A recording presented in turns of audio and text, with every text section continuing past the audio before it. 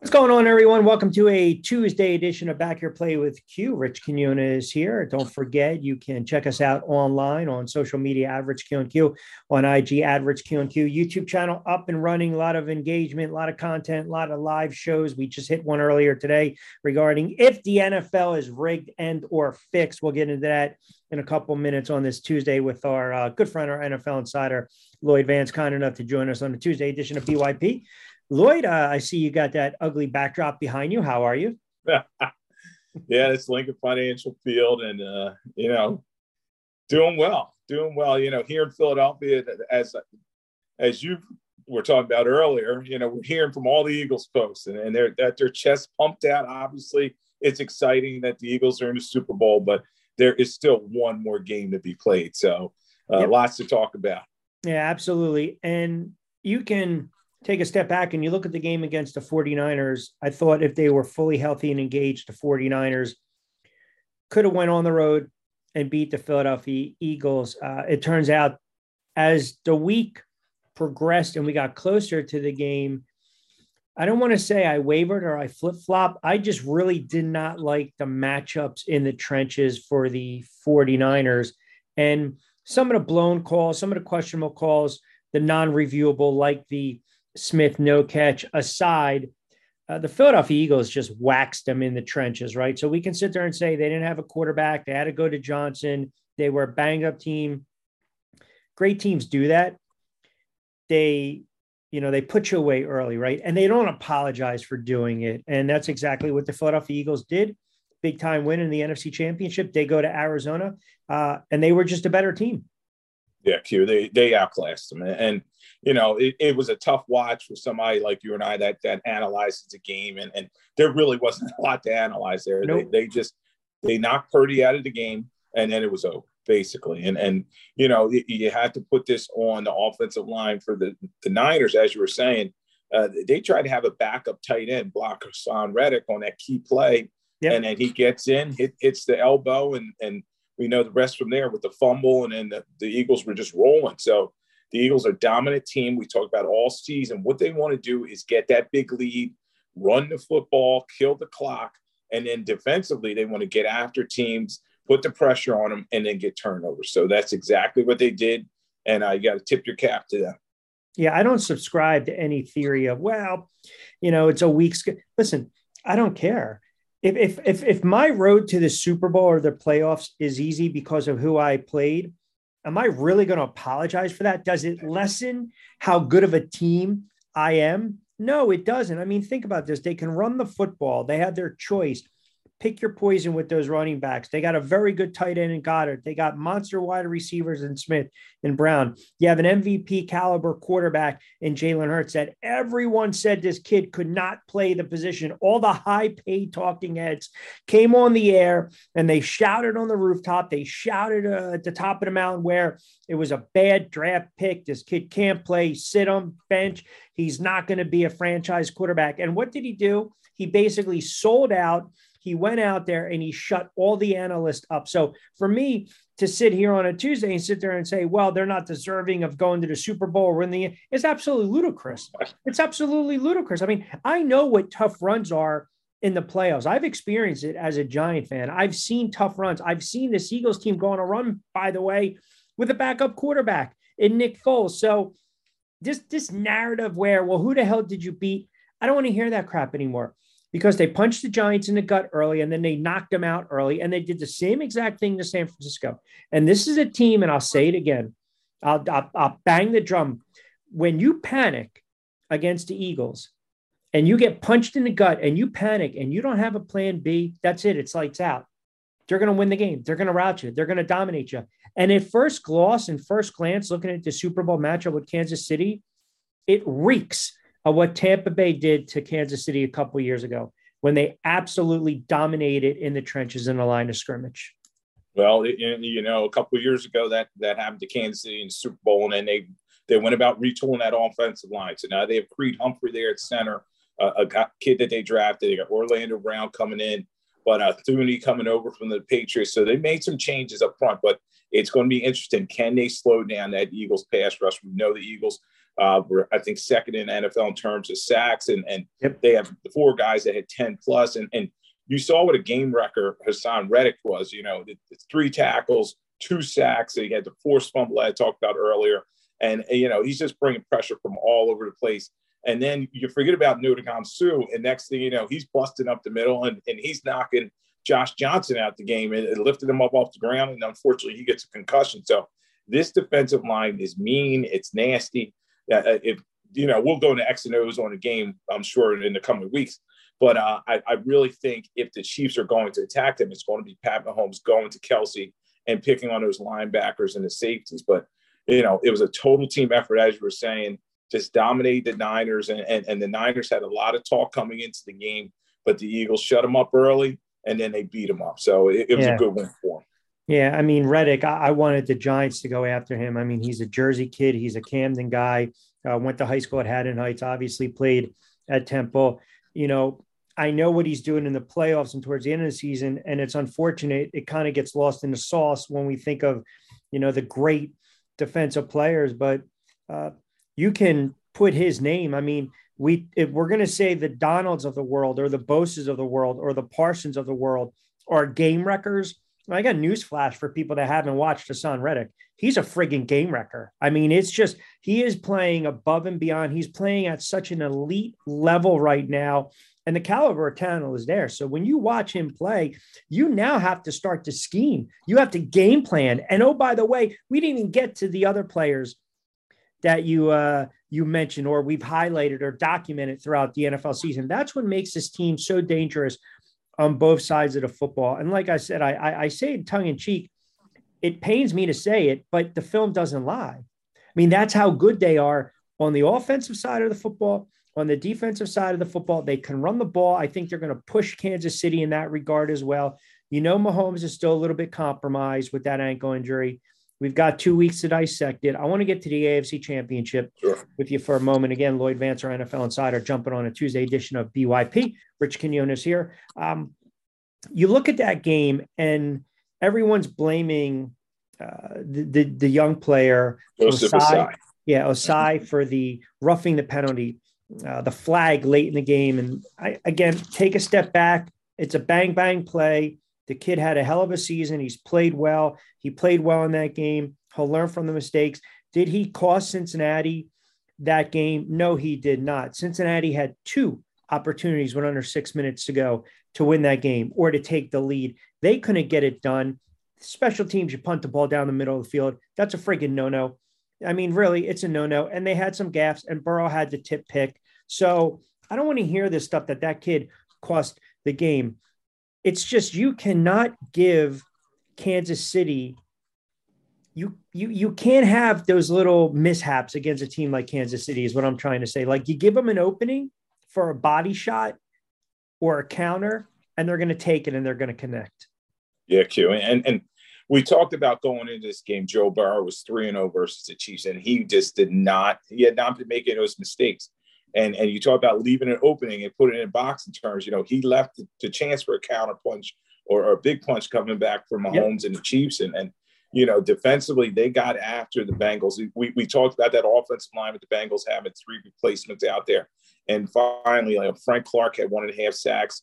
Chris Jones, you talk about a game record on the AFC side. That's what he did. He had 2 sacks in the game, 4 tackles, and he just seemed to be everywhere. He had revenge in his eyes. So, it was a good game, solid game. And I agree with you that you can't put the whole loss on that kid. Yes, it was a very bad mistake. And then you felt bad for him when his teammate Pratt was yelling at him going in the locker room. But it's just part of the story of the game. It's not the whole story. I think overall, when I was crunching the stats, these 2 teams were very evenly matched. And, those turnovers were just the key in this game for Kansas City to win it. And then Pat Mahomes spreading the ball around to a number of different people, including Kelsey.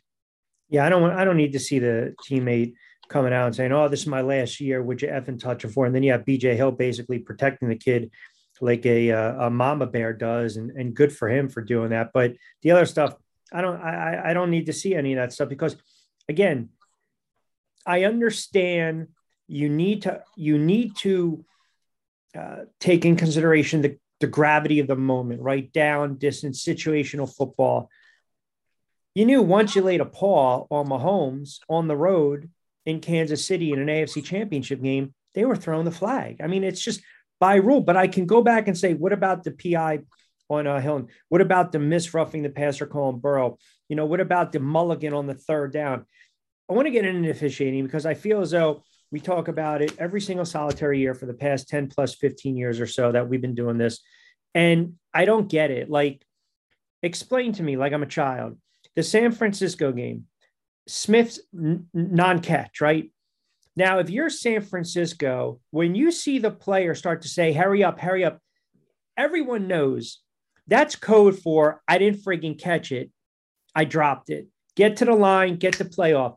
Someone from San Francisco has got to convey that quickly, whether it's a player to Shanahan, throw the flag. You can't leave anything to chance, so you have to challenge it. But what about the expedited replay? What's the point of that process when it wasn't even utilized in that moment? Yeah, Q, I agree with you. All season, I'd seen games and plays stopped by the officials say, we're going to take it's been initiated by New York or whomever, by the league. And all of a sudden, they didn't even initiate it. Oh, they want to blame it on Fox. They didn't have the right angle to look at, et cetera. But, it should have been looked at. But also, as you're saying, the Niners should have forced the hand and also looked at it. That was very key play. And then also in terms of Niners, what do you have to lose? It's so early in the game. Okay, you're going to lose a timeout. Why not do that? But I also agree with you. Overall, I think the officiating has just been, it's spotty. I'll just put it that way. And they've left themselves open for a lot of exposure in terms of, phantom whistles and some of these calls that they missed. And that play, if it's, let's just say for a moment, it's not a touchdown, right? So obviously it's extremely early in the game. The next series, San Francisco fumbled, the Eagles punted, San Francisco punted. And then it was another punt by the Eagles. San Francisco tied it up on the Christian McCaffrey run, a bad tackling by the Eagles. And then it's a 14-7 game. So if you don't get that, and the next series, who's to say they're not calling the game differently if you're the 49ers and offense? So everything always has a cause and effect and a trickle-down effect. And unfortunately, it didn't go San Francisco's way. I still think they're a very good team. I don't know what they're going to do with the quarterback now with Purdy. You have Lance on the roster. They're going to try to trade Jimmy G. That's a conversation for the offseason. But to your point with the officials and the referee, now everyone's coming out of the woodwork and saying the NFL is fixed. The NFL is rigged. Here you go. My counter to that is, like, what's the benefit? I'm hearing former players say, well, it's scripted. It's not scripted. This isn't wrestling. It's not scripted. It's not scripted for Hostetler to take over for Sims and go on the road and beat the Niners, then beat Buffalo. It's not scripted for Nick Foles to come in for Carson Wentz. It's not scripted for a football to get stuck, to David Tyree's head. It's not scripted. Like, this notion that the NFL is fixed and the NFL is rigged is just friggin' asinine. It's just so stupid. It's asinine. It's more or less from the people that are losing betting on these games because it didn't go their way. Correct. And you and I know this is sour grapes, and more than likely it's people that are calling radio stations because they lost their bet or it always seems to be their team didn't win, so they're going to vent and they're just not happy about it. But I agree with you. There are some crazy things that happen in the NFL, but it's not scripted. It's these officials, they do need to get better at their job. They do some crazy things that make you scratch your head, but by no means is it fixed, and it does drive you crazy when you hear Do that. you think they're afraid to slow the game down? Like, and the reason I bring it up is, why wouldn't they just challenge? If there's really plays or calls in question, then maybe you should make everything reviewable. Like, how many times were you watching the game? So my buddy's a 49ers fan, and he was just going off every time the Eagles snapped the football that Lane Johnson was offsides. From us watching on TV, it looked like he jumped every single solitary play, right? But I saw O.C. Umenyiora tweet out, it's not offsides. Trust me, I know. From a defensive standpoint, you know the count, right? You jump, the snap, and then you jump. So you time it perfectly. But we're watching it as fans, And it is egregious. Like, it's like, oh my God, he's moving a full step, or the play clock going down. But since they're at home, you get the millimeter second. You know, how many times do you listen to the broadcasters on third down, incomplete, ... and there's no flag? I mean, this is where we're at right now. So how do you remedy this? How do you fix this? Do you start to grade the officials and really penalize them and dock them games, dock them pay? Do you get the most consistent group? And then you say, look, you can do the playoffs, or you get the most consistent individuals. Okay, now you can do the Super Bowl. But if you do that, they don't have games under their belt to be in sync with each other. So I don't know how you fix this. Yeah, that's, $1 billion question, but I think the NFL, their competition committee, and the referees all have to kind of figure this thing out, because you're right, Q. You don't want anybody questioning the integrity of the game, and or can they improve these officials, or these officials on the tape? They just got to do a better job. I've always said these guys should be full-time, and that's all they should work on, is officiating and watching plays and watching tape and making sure they get it right. And also, I think the eye in the sky should really be there a lot more than it is. Maybe allow more challenges, or more reviews of things, because you just see too often they say, oh, he's out of challenges. And, you see some of that can't be turned around. All right, let's get into some of the other big news. So Sean Payton back on the sidelines right now with Denver. Obviously, we know the compensation. I mean, it's pretty much the cupboard's bare now if you're a Denver Broncos fan. I am not the biggest Sean Payton fan. I think he's kind of overrated. I kind of put him in that category of John Gruden. I also think maybe a little product of those great Saints teams. They had a lot of debacles and a lot of bad playoff losses. I mean, does this kind of wash away the bad taste of Hackett and the type of season that Russell Wilson had? They're going with the big name, and they want to make the big splash. The Walton family that's owning the team now. They bought it from the Bolins, and they wanted their guy, and obviously Hackett was not their guy, and they made the GM Payton made a bad decision in hiring him. I was surprised the other George Payton survived that hiring, but we'll see how that goes. But Sean Payton's coming in, and I'm sure they're going to give him the keys to the kingdom, and this is his team. So, I think a lot of these Super Bowl winning guys, after they win a Super Bowl, like Mike McCarthy and some of these other guys, they're living on that Super Bowl for a long time. So we'll see if Sean Payton's able to turn this around. Obviously, he did some good things in New Orleans, but too often there was a cycle there where that team was winning, 6 games, 8 games, and they just couldn't get over the hump. And Drew Brees covered up a lot of mistakes there. Yeah, no, that's a very good point. It's a fair point. They had the 3 or 4 window playoffs, win the Super Bowl, then kind of the mediocrity, 7 and 9s, and then boom, a couple 13 and 3s mixed in there. And maybe he was a product of having a guy like Drew Brees under center. How about DeMeco Ryans? And I know it was, again, you had Rappaport and Schefter, having a pissing contest on the details, or, if maybe it was a plan B. It doesn't matter. Ultimately, I like Ryans. I think he's a very good coordinator. And I said something earlier today on BYP where I don't know, when you look at the Texans and how bad that organization has been, and the, just the culture and how they handle their coaches over the last 2 years, and letting them both go, including last year with Lovie Smith, and now hiring a third straight head coach, a third African-American head coach. I feel as though, and you tell me if I'm off base, or if maybe I'm not wording it properly, it was to maybe appease the masses, because my concern was, what happens if DeMeco Ryan struggles this year or next year? I mean, it's a 6-year deal. You got to give him at least 4 years to get his feet wet to rebuild this. What are they going to fire him? Like, I just don't like how they do business.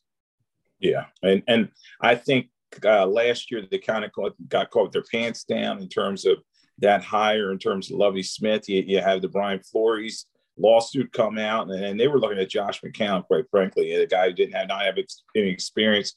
And then they said, oh, the spotlight's on us. All right, hire Lovie Smith, and we'll see how it goes from there. But obviously, he got the same treatment as David Culley, the guy you were talking about before. So you get Culley, then you have Smith on a 1-year deal, and then they kind of regroup. So, the McNairs that own the team there, they kind of got to figure out what's going on. But I think they're going in the right direction because D'Amico Ryans is coming with that Niners pedigree. He's a former Houston Texans guy that was a very good middle linebacker for them, a Pro Bowl type player, and they give him a 6-year deal. So hopefully he can use up that whole 6 years to rebuild this roster. And then they have a few pieces there, but they're going to have to go into the draft and look to get a new quarterback and then start from there. So a team that was rudderless, and hopefully this will be a good key hire, but you definitely have to watch it and say, okay, given their history, were those two other guys stopgaps, and is this really a change that they're making for the good?